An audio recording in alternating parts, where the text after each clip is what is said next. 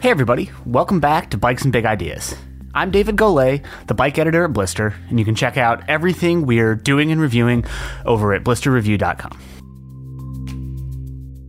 So, this week, I'm joined on the show by Jonathan Ellsworth and Andrew Gardner, the co-founder of Velocio Apparel, and we're talking about something a little different for Bikes and Big Ideas, in that we are chatting about gravel biking today.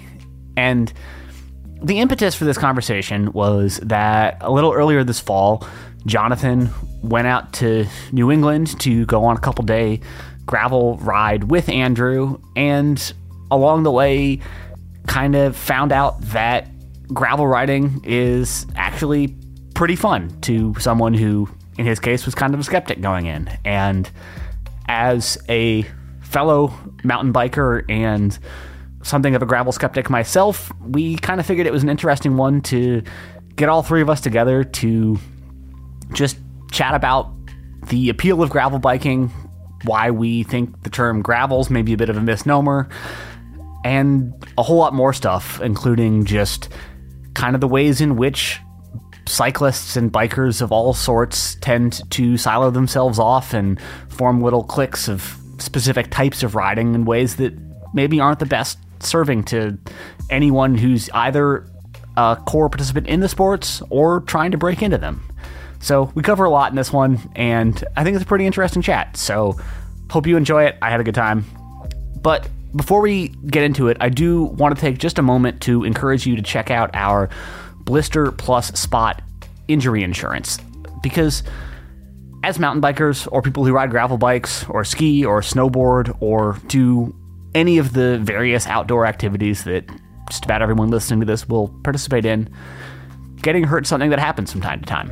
And, well, you may well have very good health insurance. For most folks, that's going to come with some kind of deductible, and the whole point of Spot is to make it so that when you hurt yourself doing a outdoor activity, you don't end up having to pay a ton of money for it.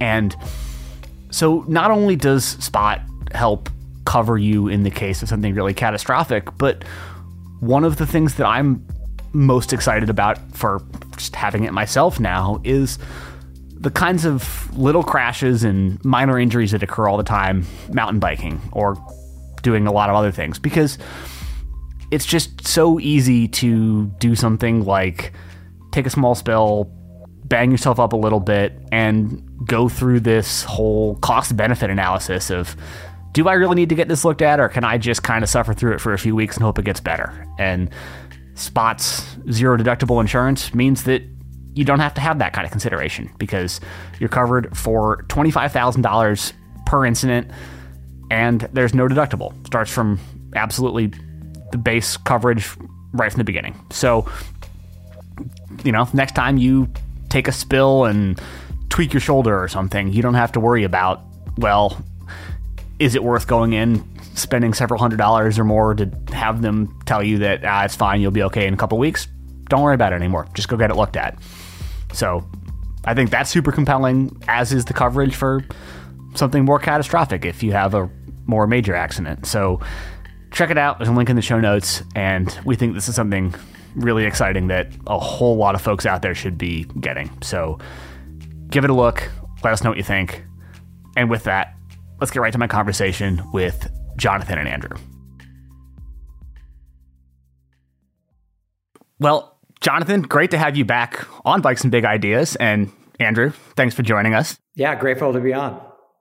We're going to do something a little bit different here today, since we're kind of normally a little bit more mountain bike focused on here. But here we're going to sit down and chat about, well, gravel biking, or maybe not gravel biking, as we'll get into with the terminology, and just sort of let you speak to it, Andrew, and your trip recently, Jonathan, and do a little bit of a kind of rundown on where the sport's at and why people who, like myself, are pretty mountain bike focused and don't do a whole lot on that side of things might want to consider changing that.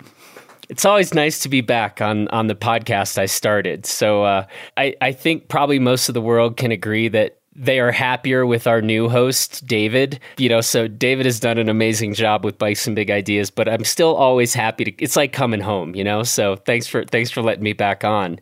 But I think, I suspect that a number of people will resonate a bit with our respective takes on, you know, what is typically called gravel bikes and gravel biking.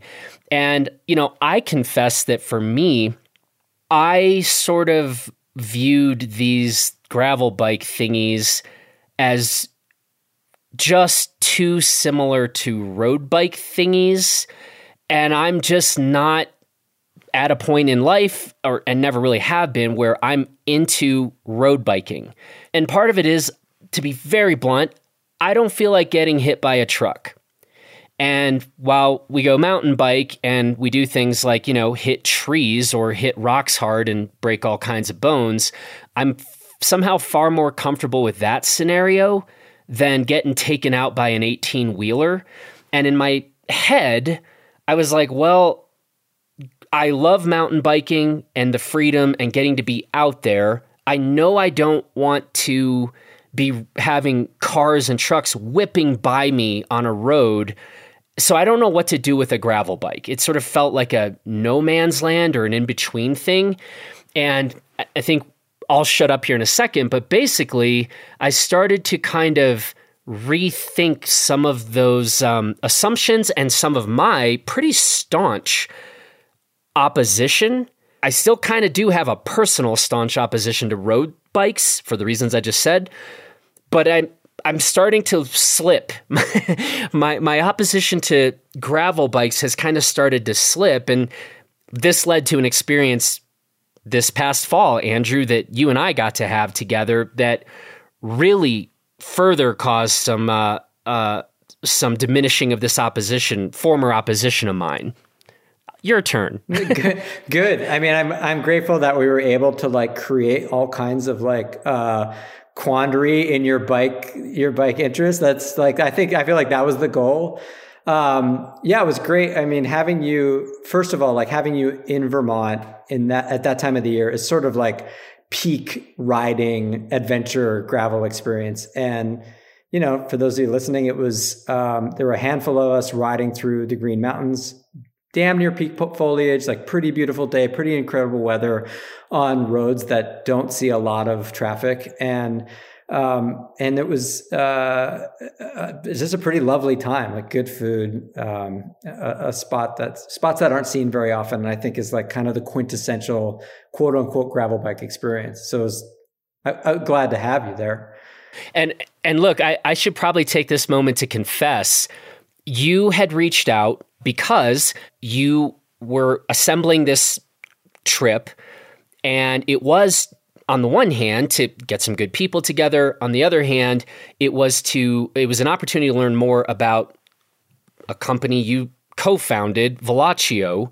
And I wanted to learn more about the company. And I also, given this opposition that I've stated, I was like, look, I should go out and do this. One, for the reasons you said. I mean, going on a gravel ride in like during peak foliage in New England, if I'm going to like this sport or this activity, let's go sort of be set up for the best of all possible, you know, situations and circumstances to achieve that. And it was really, and I don't know that I admitted this to you, but this was really my chance to be like, maybe this is the sort of first and last time I'm ever on a gravel bike. And I could have come back from that trip and been like, yeah, it sucks. I was right. I'm just going to go back to like mountain biking. Wasn't quite my experience. And so that's where I was kind of coming in. It was really exploratory. And turns out, like you said, you've presented some quandaries for me that I'm not actually mad about, because this has led to a whole lot of other interesting sort of takes. And like I said, I think there's going to be some people listening to this who, one, will be hearing me and be like, great, welcome to the party. You're 10 years late. Others will be like, maybe more like David. And I'd like to hear David sort of talk about his own kind of experience or lack of experience on this front. But, this is what we're doing. It's like confession hour on Bikes and Big Ideas. Yeah, well, I guess sort of like you, Jonathan, I just don't have a lot of experience with gravel bikes at all, frankly. I do own a road bike. I don't ride it very often, but occasionally get out, mostly when there's on the like rare windows where there's not good mountain biking to be had around here and skiing's maybe not in, and kind of as sort of a fallback option, and or just to go do errands and that kind of stuff. I mean, a lot of it's sort of just around some of the similar concerns you had of not liking riding in traffic. I've been hit by a car on a bike. It's not a great time. Don't recommend it. And just hasn't really ever hit the top of my priority list to try this sort of new flavor. And I guess one of the things that's always felt interesting to me about the sort of burgeoning gravel scene as it exists right now is that in no small part, it feels like a rebranding of something that isn't actually nearly as new as the kind of new reemergence of it might indicate. You know, people have been doing bike touring for just about as long as there have been bikes, and it's not, you know, the technology on which we're doing it has changed a bit, but the activity itself really isn't new at all. But it has hit this crescendo of popularity of late, and the gear being specifically marketed for that has exploded in tandem with that. So in some extent, it feels like just this big part of the bike world to which I am ignorant and not really up on. And I don't know. I mean, on one hand, I sort of feel like there's this extent to which just I'm kind of doing my thing on the mountain bike side of things, more than busy enough doing that, and kind of don't have the bandwidth to take on more stuff. But I am in part curious too.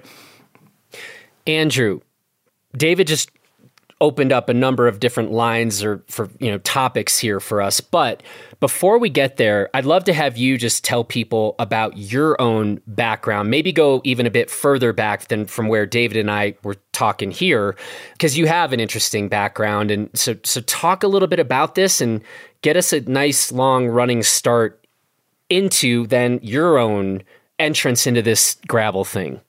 Yeah, sure. I'd be happy to. And I feel like it's fascinating because hearing both of you speak about whether it's your reticence to gravel or the places where it's not been compelling. I mean, there's an unspoken part of what you're saying too there, which is like the effete road racer, sharp-jawed, podium-looking Tour de France style racer that is like particularly prescriptive about where this is or what this is like the origins of like road riding. And that's pretty easy to sort of push back against. And I'll come back to that in a second. But my background is I started as an outdoor kid. I grew up in Upper Michigan in the UP. I was like a shop rat from a young age, mounting skis and bringing in wood.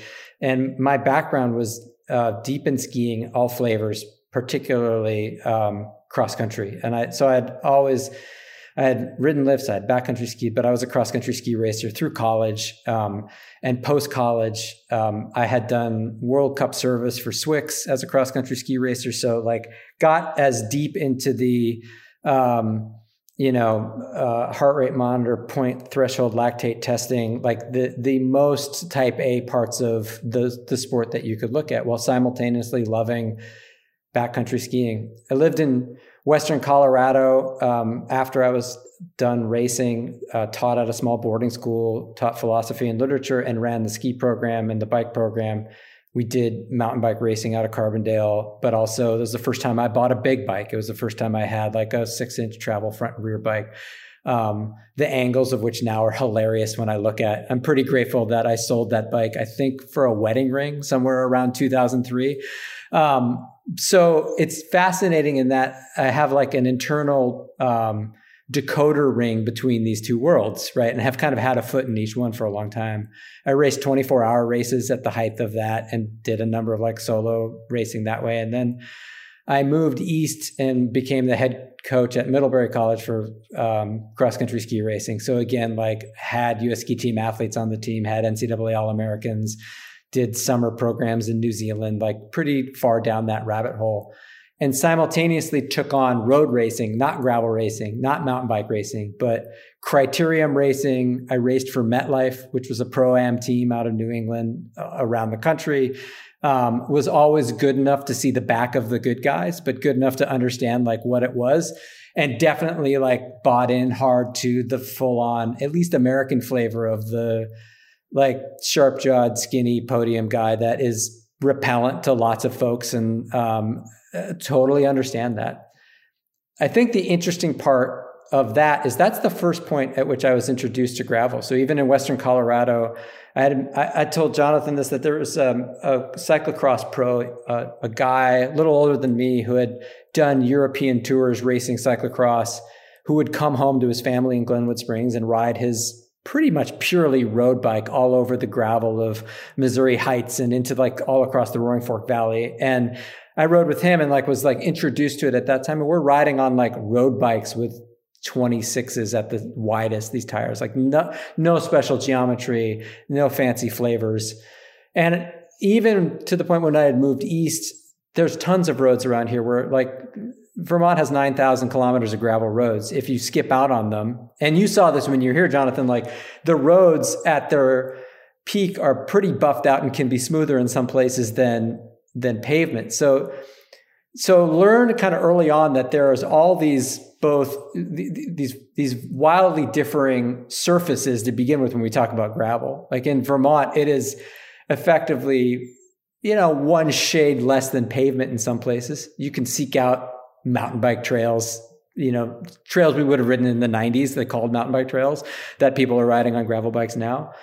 But the different surfaces, I think, have always been there. And so like this gravel piece, this gravel uprising, the gravel industry, gravel racing, I think is born out of a lot of the things that you spoke about, where you look at people being concerned about being hit by cars. I think COVID accelerated the deterioration of road racing. Post Lance in the country, like the number of road races continues to go down. Gravel races continue to go up. And it has followed this cyclical trend that we've seen since the early 90s, where early 90s came along, there's mountain bike racing. Everybody's going to get into mountain bike racing. And then like late 90s, people are like, oh, this is pretty hard. And then, the early 2000s came along and people were like, oh, this road racing thing is pretty cool. And they get to the end of the 2000s, like, this is pretty hard. And we're sort of going through the same cycle with gravel racing right now. So that's the broad strokes of like how I came to it. To your point, I think what's fascinating about gravel is that you have this mixing of cultures where, having lived on either side of this outdoor world or the bike world, I understand these people coming together, but mountain bikers who maybe want to do something slightly different and don't need to get sendy every day and want marginally more fitness or to see something or to whatever that might be that draws them in, or road riders who are concerned about safety or just want less of that, tarmac experience. That's, I think, where the rubber hits the road. And then as with the triathlon boom or the road racing boom, gravel promoters right now are charging a lot of money for a big experience. I've done a lot of gravel races. I've watched it, and it is certainly contributing both to the industry and the culture and to how we're like framing up gravel. But I guess that to me is sort of the 30,000 foot view. And I don't know what that peaks for you, but I'll pause there. I think the sort of development of gravel as a race discipline rather than just a way that people are going out and riding their bike is kind of an interesting facet of it. And one of the things that feels like it has, from my largely outsider's perspective, changed the culture around it quite a bit.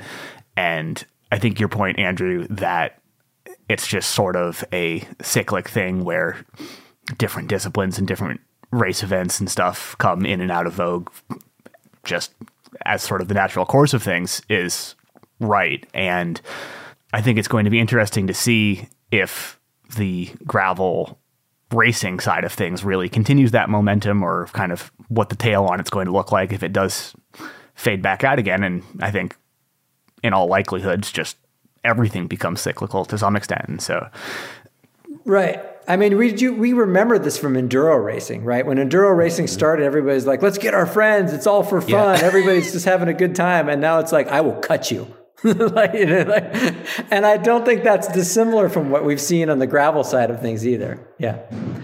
So that's really interesting. Yeah. For those of us who just kind of are a bit turned off or don't want to feel like, oh shit, apparently I got to go get ultra serious about this activity. That's what it means to be a part of this scene or something. I think those are good points. I think we just got sharper and sharper with enduro, and you saw everybody move from like this participatory vibe into like, now I'm going to take this seriously, and I got a mechanic, and that I'm tuning everything to that. So let's just back up for a second and just talk about the name. Somewhat embarrassingly to me, when we were riding together, Andrew, in Vermont, and we were just talking a bit about gravel and the rest, and I was probably telling you some of these same anecdotes about why I've been reluctant to sort of embrace, a bike shaped like this that doesn't have the geo of a mountain bike. And I just said like, yeah, so, that's why I've kind of avoided or steered clear of like the gravel thing. And you were just like, I hate the name gravel. It shouldn't be called gravel. And that actually kind of took me back. And that's the part that's like, yeah, dude, you should have thought about this sooner. And so let's talk a little bit about the name, because we've already established in this conversation, first of all, I do actually think it's somehow brilliant marketing. Like, man, talk about a term that's gotten sticky. And yet it might be the least accurate description of a thing ever, since I would argue that gravel is the surface like least ridden on by people who actually buy these bikes, and like their gravel bike, they're not being ridden on gravel. Not first and foremost, and maybe like second, third, or fourth. Yeah, it's packed dirt. It's pavement for sure. I think the genius of gravel, and also it's like the burden of unrest I have with it, is that when you look at like where these bikes existed, I had a bike built here by a local builder, a kid who came out of Middlebury College. That is effectively a gravel bike. It was a road bike that I could get a little wider tires on. It had cantilever brakes. It was like pre-disc era. Because the roads around Vermont, you've seen them, are so compelled in that way. It never for me was like, I don't think I've ever called it a gravel bike. I think I called it a cross bike at one point, though that wasn't true either insofar as it didn't have purely cross geometry. The truth is it was a road bike I could fit slightly larger tires on. And I think that underscores like what a lot of people are looking for, because when you get on a traditional road bike, there is sort of an off-putting flavor to like something narrower than 25s. And it can feel precarious.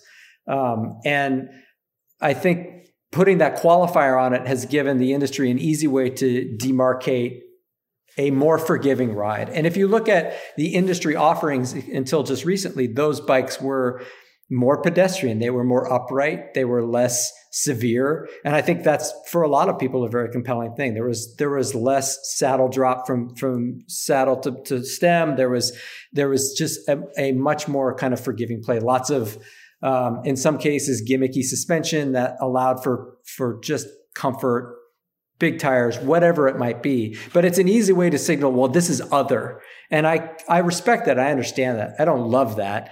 And the notion of being like, I'm a gravel biker is sort of, I think it's interesting, right? Because it's not, to your point, it doesn't qualify a whole lot. That isn't necessarily, even for the most core gravel racer, it doesn't reflect what they're doing. And in some cases, it's going back to what, mountain biking racing was in the 90s. If you look at what people are riding on now, it's really not that dissimilar. They're just on curly handled bikes with 45s.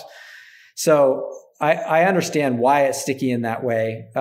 Whether or not they should be, I had another bike built recently. I call it sort of the Road Plus bike, and that it really is a road bike that's just got room for slightly more. Yeah. And I think just kind of looking at the people I know who own and ride gravel bikes, or again, whatever we want to call these things, it sort of breaks down into two camps of it's either people who are kind of coming at it from the side of road cycling and are primarily roadies who have then gotten another bike to go ride on some terrain that their traditional road bike wouldn't be as much fun on. And then there are people who are predominantly mountain bikers who own a gravel bike and ride it like 4 times a year, but are really pretty much mountain bikers. And I guess maybe that's, again, just my lack of immersion in that world, but it really seems like a thing that people are coming to from some other bike discipline or another and sort of tacking on as an extra thing that they do from time to time, but it's not the primary way that anyone I know rides a bike. And so I think that aspect of it is sort of interesting in that doesn't seem like it's people's entry to cycling. It's a subsequent step on that journey for at least the people in my circles.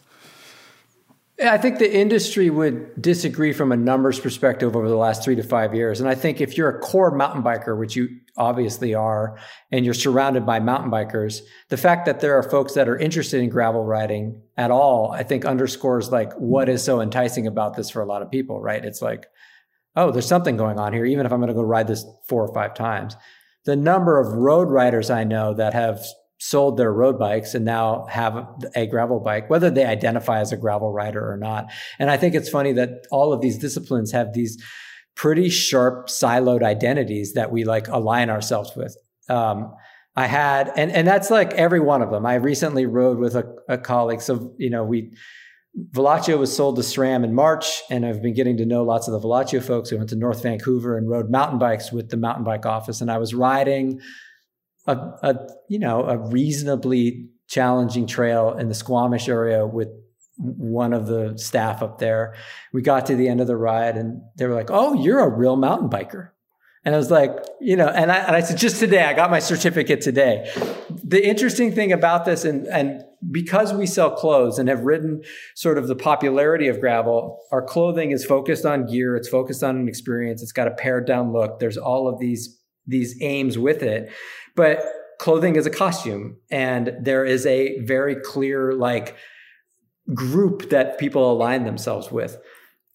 Living in both those worlds, I have big mountain bikes. I have a gravel bike. I have a road bike. I ride all of them, and I'm tied into families with all of them. We're launching a really core mountain bike line in July, and mountain bikers are absolutely no different than road riders when it comes to in fact, they may be worse. The prescriptive quality of where shorts have to fall on the knee pad line is more steeply entrenched than nearly any other sort of codified costume I've seen on the roadside, which I was like, "Whoa, okay, that's an education to me." So that's the interesting part. And I think you're right, David, in that this gravel scrambles it, because suddenly there are people who are coming in who are coming from super white shoe, white sock world and, pads and visors world. And then there's this mismatch in between. And I think the road racing is taking on this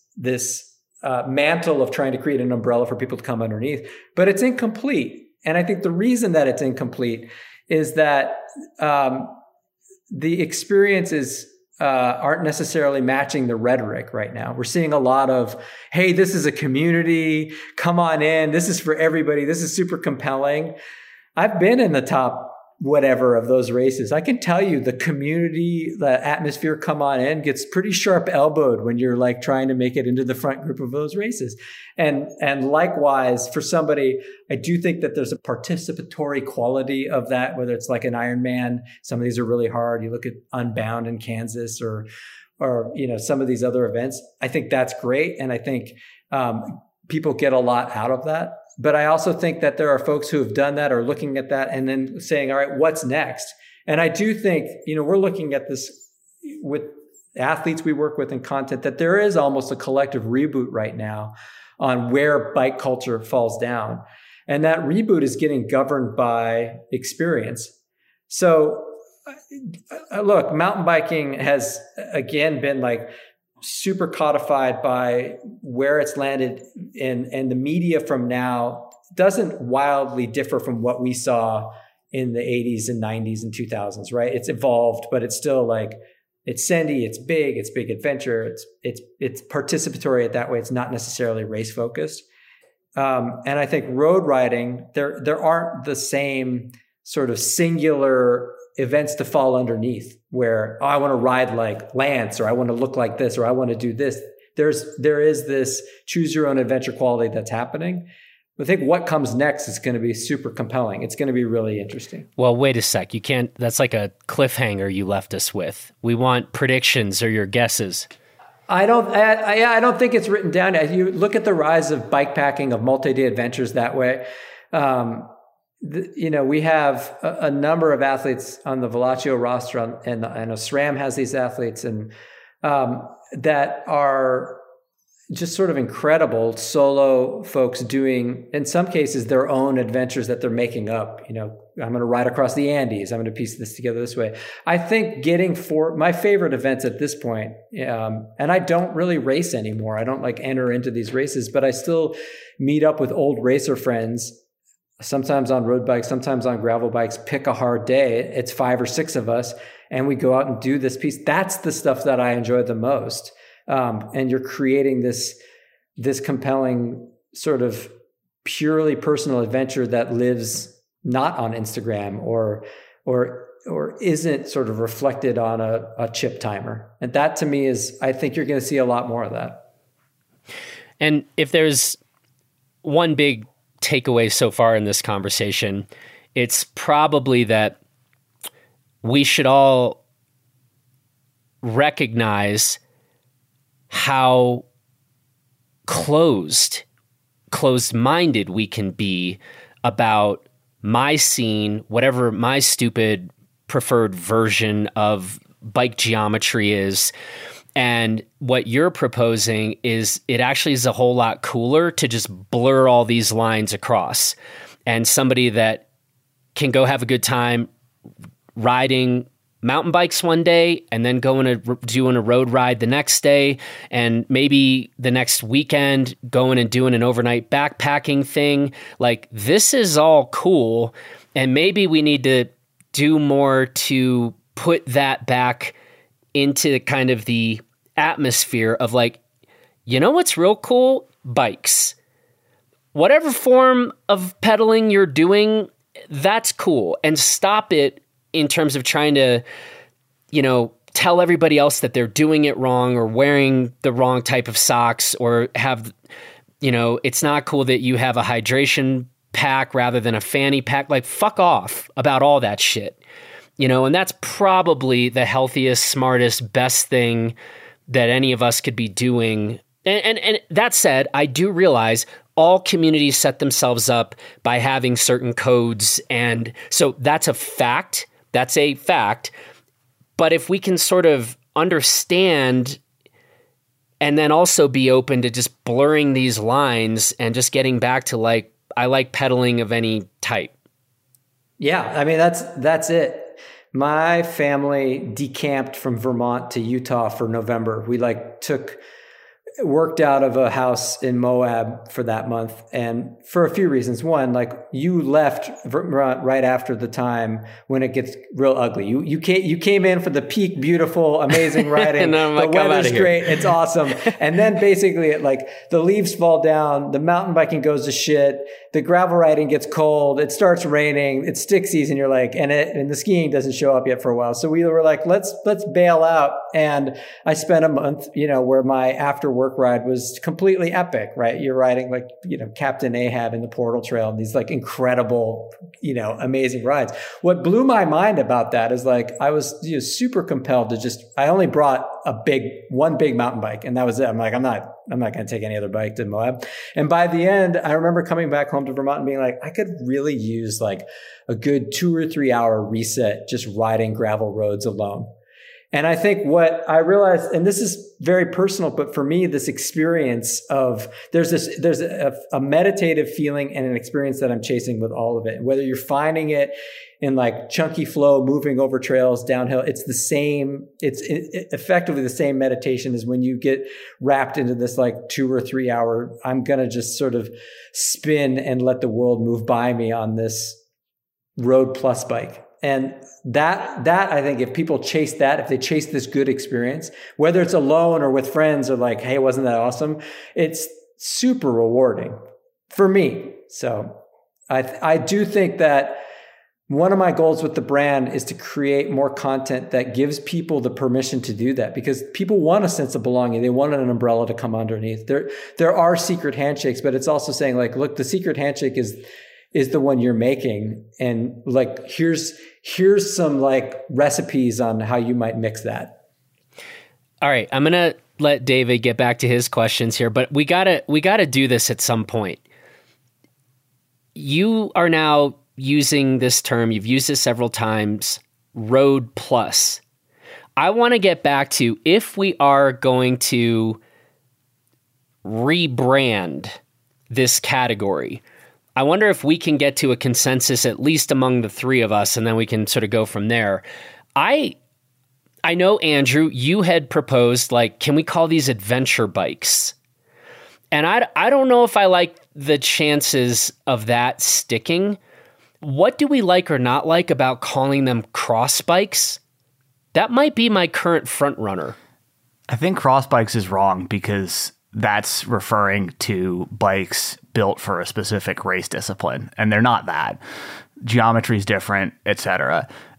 That's like saying, let's call them Formula One bikes. I mean, that's sort of like, that exists. It's pretty tough to, like, I raced a couple seasons of UCI Cross, and the bikes themselves are distinctly, they're just unique. You can ride all of these things on cross bikes and they're fine. But the truth is that the bikes that I'm riding now create a more pleasant experience. The bottom bracket isn't as high. They're more comfortable to ride for longer. They have mine has a double front ring because I enjoy like an actual road bike experience as opposed to that. I don't know if, given the SRAM ownership, I don't know if I'm allowed to say that, but that's like the truth. And when I look at, if we're going to like reboot and have the conversation, I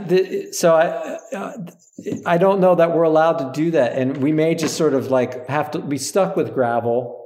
The other brand that I had co-founded was Untapped. It's the Maple brand. And my co-founders hate the word flavor. So my co-founder, Doug and Roger, they hate the word flavor. And I respect what they're saying. We're not using flavor. It's, because it connotes something artificial, and nothing in Untapped has anything artificial. It's all like actual raspberries or actual maple syrup. And so when they hear flavor, I'm like, well, it doesn't mean that. And we don't get to recontextualize the way other people are using this. And I think that may be the case with gravel as well. So whether or not I think if I'm in your shoes and I'm branding this, I might call it like gravel asterisk and be like, that's what it is. And then a subset, air quotes and a subset to it of like, look, we get it, but this is why we think these bikes are not this or whatever. And I've resigned myself to saying, yeah, we're going to do a gravel ride. It is what it is because there is context for it. But for me, my bike itself, it's a Road Plus bike. And for when I go do something, and part of that too is the surface in Vermont, in most cases, is a Road Plus. It's not gravel. It's not chunky. It's not slate rocks broken into pieces. And if we're going to do that, I'm going to grab a mountain bike. But I think, so I respect where you're coming from. I think it's going to be some headwinds if we're going to absolutely rebrand that way. But I appreciate it. David, what's your best suggestion?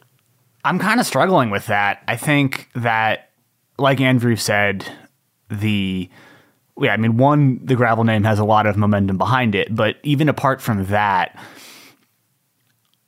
I don't know what the better thing is, even if I do kind of agree with some of the limitations of the name gravel that we've already outlined about it not really. So maybe it's something like, I don't know, all road or something like that to get at the idea that you've got dirt roads in the mix and whatnot. It's not just limited to pavement, but I don't feel like I've hit the home run on this yet. That was the whole point of this conversation. We're blowing it's just a branding exercise. Is that what? Yes. That's right. Yes. Okay.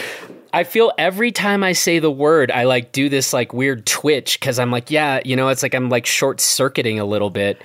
But I think some of that is how sharp the culture is, particularly around the races, right? There's a recently written New Yorker piece that came in the wake of like Mo Wilson's tragic death that followed the storyline there, which is awful, and did a fairly large disservice to the quote unquote gravel community, and highlighted, I think, the ugliest parts of it, some of which were true, but some of which was reductive and simplified insofar as there are great people that run some of these races and that participate in some of these races. And there is not a monolith. There was also like a follow-up article in Bicycling about Mo Wilson's life that I thought was celebratory and beautiful and thoughtful, and I think represents the best parts of whatever the gravel scene is, which is like trying to like foment a better experience for the people who are coming into it. And if they're successful in their like stated mission, I can get caustic and cynical about when they fall short, but when they're successful for that, they're giving people an opportunity to do something that is powerful or unique or empowering. I think that's the best part of that scene. So to me, like, I'm willing to take the good with the bad in that spot. And having lots of friends in that world, I'm not ready to toss out, I guess, the whole deal yet. It's not my favorite, but I'm not willing to toss it. Yeah. Yeah. And again, I mean, it's sticky as hell. It's easy to say. Mm-hmm. It's vivid. And then who coined the phrase? That's a great question, because the riding sure existed well before. Yeah. You know, I go back to my favorite gravel rides, and I actually did them on a road bike. They were in the Upper Valley in New Hampshire near Dartmouth. And a photographer friend of mine, Chris Millman, used to put on these UV epics, these Upper Valley epics, where he's picking these impossible roads. And most of us were on road bikes. And when gravel came back around, he's like, yeah, people are riding and calling them gravel rides. We've been doing this 15 years ago. Yeah. But yeah, I think that's fascinating, and I would love for someone to write in and set me straight. But if it's like, yeah, the guy's name is Joe Smith, and he came up with it in the year whatever. It's Roland Gravel. I mean, what's that? It was Roland Gravel who named it. It was like, I don't know. Probably. Anyway, it is kind of funny for how this term just has taken over. I don't at least know who coined it. The interesting thing about the evolution of gravel bikes and that industry is that elements of road bikes have followed, right? The Tour de France riders are riding on bigger tires than they did 20 years ago. And the experiences that they're having, even if it's a smaller, racier version of it, are getting informed by that. Just for the sake of our branding experiment, I'm going to throw out one more option. I can't say that I have high hopes for its stickiness. What if we called them, man, you guys are going to make fun of me, but like Omni bikes? Omni, 2 syllables, means all or everything. What do you ride? I ride an Omni. I don't know. Wasn't there like a Plymouth that was like really small, or a Dodge Omni back in the day? I feel like that's sort of I'm not sure it's evocative of the thing that you're like wanting in that way. I feel like it's, but all right, well, fine. Fine. I don't know. Gravel it is till the end of time. Screw you guys. Yeah. I tried at least. I failed in my guest requirements here to like rebrand gravel, but I'm not, I think it may be a bridge too far for me. Yeah, I do like all road bikes. I think David was onto something with that one, but I don't think I can fully take credit for that. I've definitely seen that used somewhere by someone. I can't recall who at this stage, but it feels a little more fitting to me, I think. I don't see it actually. There's no stickiness there, because if someone's like, what kind of bike you have, they're not going to say an all road. I don't think. Anyway, props to whoever came up with gravel. Apparently, it is the stickiest, most impossible to replace name of anything ever. And good job. We'll just all deal with the fact that gravel bikes are not all that frequently ridden on gravel. It's fine. It's fine. All right, David, where are we going from here? I just feel like I needed to joke about this being a good insight into behind the scenes at Blister, where like every third conversation with you devolves into 2 hours of trying to name something. But, yeah, I mean, I guess I kind of want to circle back to something that Andrew said a little bit earlier about kind of finding a certain flow state in just being out pedaling on a bike and nice scenery and taking that all in and having a kind of less intense maybe experience than a lot of folks are seeking out on mountain bikes a lot of the time, myself certainly included in that camp. And it's something, the idea of that is something that very strongly appeals to me, but is something that I think it's probably fair to say, not the best at actually doing. It's like I spend certainly tons of time climbing on a mountain bike often on fire roads and stuff, where it's sort of a version of that. But I am still kind of in this mental space where I am in my biking for seeking out interesting descents, and kind of that's the itch that I'm trying to scratch, and just haven't ever quite gotten the muscle there of really enjoying the grindy, pedally parts as much and finding that level of enjoyment out of them. And so, I don't know. I mean, Andrew, as someone who has kind of made that jump by the sound of things, like, anything that works for you on that, what got you there?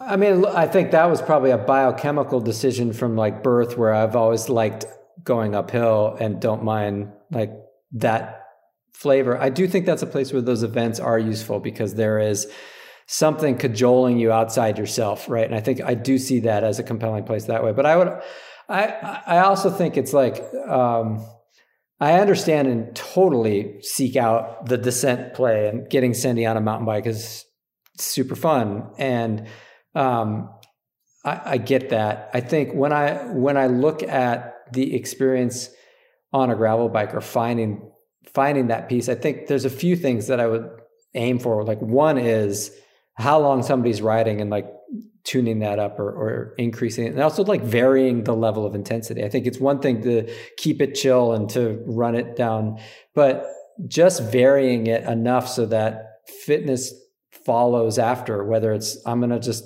pick this one short climb and then hammer it on my hour-long ride, and everything else I'm going to slow pedal and then extend that out, I think can't be underestimated. Like there's certainly like, there's fruit there. But I also think that, you know, the old joke of like, what do you call two riders riding together? It's like a race, is compelling, like finding the right partners to ride with. I'm lucky in that I've got a great gravel riding partner here in Vermont. I've got a great skiing partner. I've got a great mountain bike partner. They're different folks, and they're interested in like different pieces. And then they push me at the weakest parts of all of those things.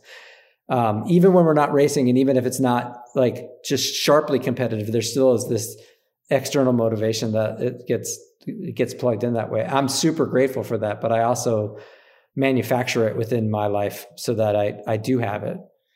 I'd like to speak to this, given my vast experience on a, gravel bike. It's funny. This probably depends a lot on where you live and what kind of trails are available to you. But man, here in Crested Butte, I feel like the trails that I'm riding most often on my mountain bike, it's like I leave my house at 9,300 feet, and then we just start climbing from there, which is to say that I'm basically out of breath immediately on every mountain bike ride I do. So, at some point, maybe I'll think about getting in better shape. But till then, so I'm not really taking in the incredible natural beauty around us on the way up. Then I stop at the top for a minute or two, or if it's with friends, maybe a bit longer. And then I'm quite focused on the descent to not hit trees. So in a way, I love being out, obviously, but I'm not taking it all in on a mountain bike in the way that, just speaking to the 2-day ride we did in Vermont, it was extremely different in that regard. I didn't have to be keyed in, clued in the whole time. That, you know, when you're doing a 40-mile ride or something, depending on the ride, you know, we had a lot of sections that were quite easy. And then a couple hills we're like, okay, we're going to punch it pretty good right now. And I really appreciated that mix. And much of the time, again, depending on what you're doing and who you're out with, there can be good conversations. Or, you know, to Andrew's point, maybe it is just a solo ride, but there's more time to be actually reflective and not just like, be cool if my heart didn't explode, you know, on this steep, punchy climb at 11,000 feet. So I think that was one of the most compelling things that I've kind of taken with this, is that a different setup just leads to more options. And then if I may, sorry, but one more thing, you know, when I broke 4 ribs mountain biking last year, I didn't get back on a bike for quite a long time. And it was funny. Again, I'm just slow in general, apparently. But on our ride in Vermont, I was like, man, if I'd had a gravel bike, I could have been riding, like comfortably riding and pedaling and outside and on a bike much, much sooner than I felt comfortable like going and riding all the old trails on my mountain bike. So that was another kind of eye-opening thing for me that, again, not rocket science here, but I'm apparently slow. But that's really something. You know, we talk a lot about ski quivers around here. Have your bike quiver that, depending on the day or if you got hurt a bit mountain biking and it's leaving you not quite ready to go hit hard the same mountain bike trails, like I would be on a gravel bike a lot more for the reasons I've just said, if I had one. Totally. In what was the most epically embarrassing injury in the spring, my wife and son and I were canoeing in Lake Champlain and went to an island, and she got out and it was springtime. The water level was high. There was a lot of moss, and she fell right on her butt. And she said, "You got to be really careful. It's super slippery." I'm like, yeah. And I got out and immediately fell and dislocated my shoulder. And so, which was like, then I had to answer to all my friends who were like, "Did you do it mountain biking?" I'm like, "No, I fell stepping out of a canoe." But mercifully, it like was reduced relatively quickly. And I didn't ride a mountain bike for about a month, but I was on a gravel bike 6 days later. And to your point, like absolutely have the quiver. Without that, I would have gone insane. I went a little insane. We have, you know, passes to Killington that were languishing while I was not riding that bike, but totally grateful to have had that quiver. Well, this stuff is actually really fascinating. And I very much appreciate Andrew in this conversation. And then frankly, back in this fall, where you really were the one kind of pushing me, like, let's be less walled off, less siloed in how we're thinking about these things, and less siloed in our willingness to go jump on a different type of bike and participate in a different kind of ride or something like that. And I think that's really exciting. And it really has. I mean, since the fall, while we've been thinking a lot about gravel around here at Blister and what do we do with that, I mean, this really has accelerated the conversations that I'm having with David and that we're having with the rest of the team about doing more coverage on the equipment side, on the apparel side, and just opening this up in some of the ways that I've said just about my own experience. And I think we will be kind of approaching this because we do come more from the mountain bike side of things here at Blister. We're going to be kind of starting there and moving from that direction. And I don't know, just having fun with it and exploring these things. And maybe we can do what we do at Blister and try to help align or help people find some of the gear that actually would help them have a good time in whatever fucking form they want to have that good time, you know, whatever shape of bike. Yeah, when I look at my heroes on the bike, you know, like one of the Velaccio athletes is Jeff Kabush, and he does do a fair amount of like gravel riding on a Yeti colored open. You know, he every year kind of puts together the Under Biking World Championships where he rides terrain that probably shouldn't be ridden on that bike. I mean, can't hold a candle to Jeff, but if I were going to like pick a rider I wanted to most be like the guy's an amazing rider across like literally every discipline. And I celebrate like how much he loves that and how good he is at sort of like evangelizing just bikes. So I think it's a great goal. Yeah, I think there's a lot to be said for just not being quite so siloed in how we think about ourselves as bikers or skiers or whatever it is that we do. You know, as we've kind of been saying through this, people do sort of tend to make little clicks within these activities, and I'd really strongly identify as one specific facet of them. But I think all of that just, one, doesn't serve us very well in terms of opening us up to trying different flavors of the stuff that we're into, and also just makes it harder for new folks to break in and get a foothold somewhere, because it just makes everything feel more closed off and insular. And I don't really think anyone's served all that well by that. So that note about trying to change that, and about just being fired up for people like Jeff, who are just evangelizing bikes and aren't too hung up on doing one specific component of it, is a good one. And I'm all for that.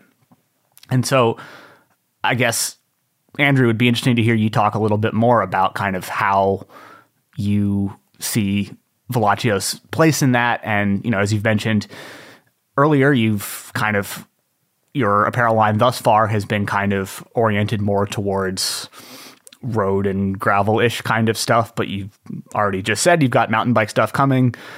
What do you sort of see as the way forward on all of that?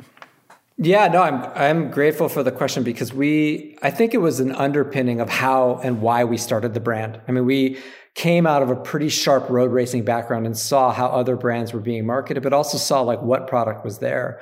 One of the things when we launched was we launched with women's gear before men's, or we had men's gear, but we had a deeper line in women's, and we remain one of the few brands that maintains gender parity across our entire line and across our general customer file.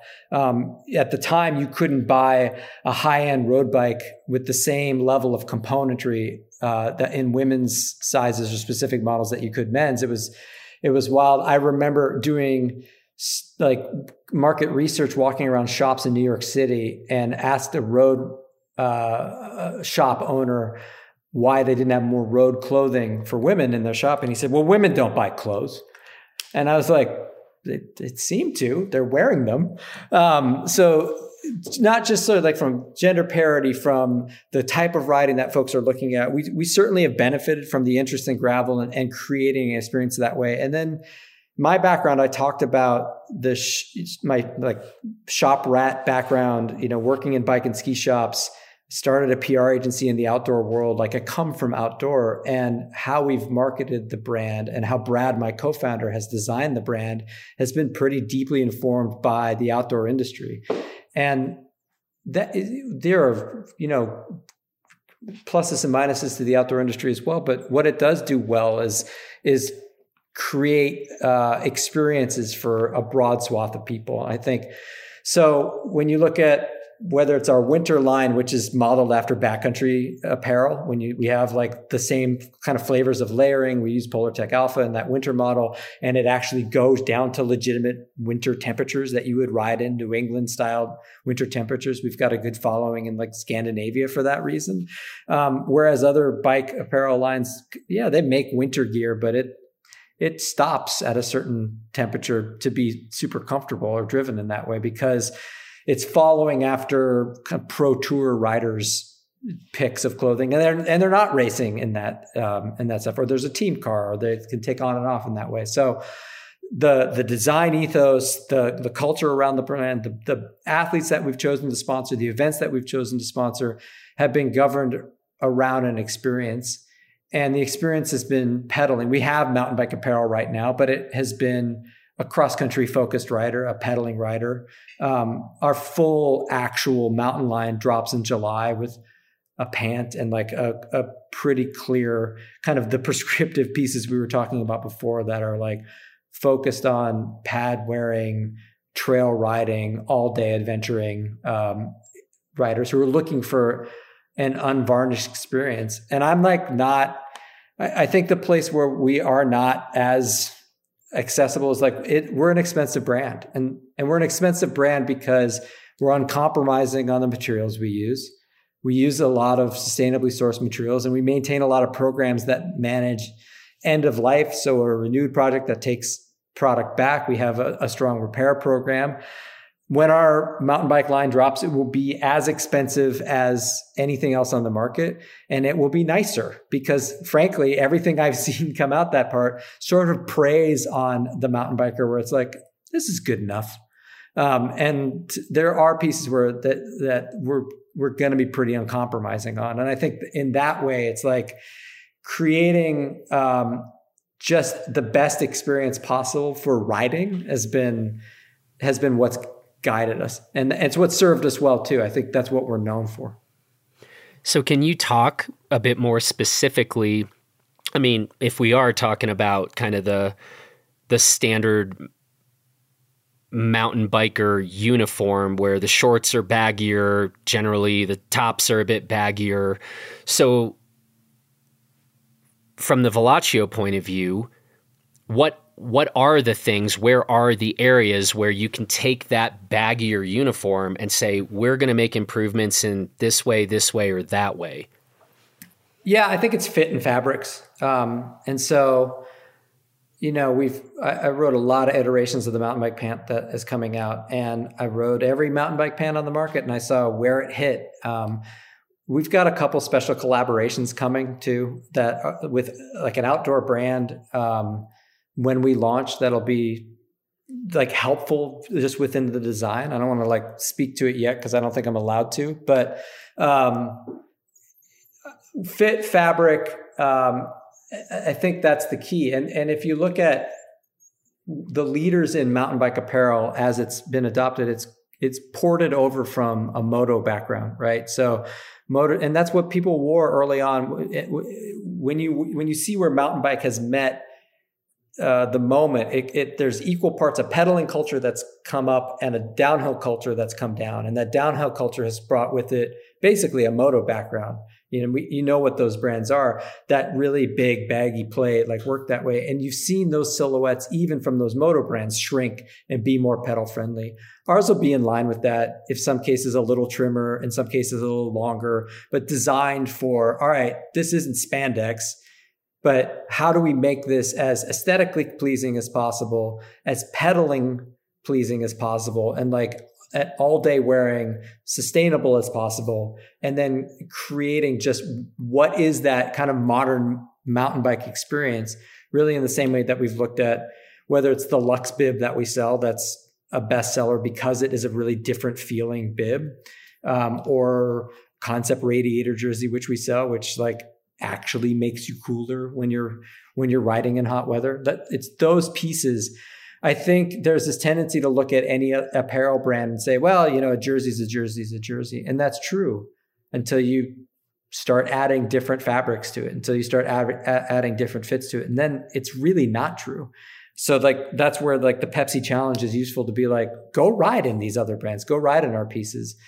We give folks 30 days to ride in our stuff and send it back. If it's not better, like they can send it back for nothing. There's no, like, it doesn't have to be something wrong. They can just be like, yeah, I didn't like it. And the percentage of people that do that is absolutely infinitesimal. It's tiny. So that's what we're aiming at on the mountain bike side. And then culturally, that's what we're aiming at with the brand, is like, how do we support and engender a better experience?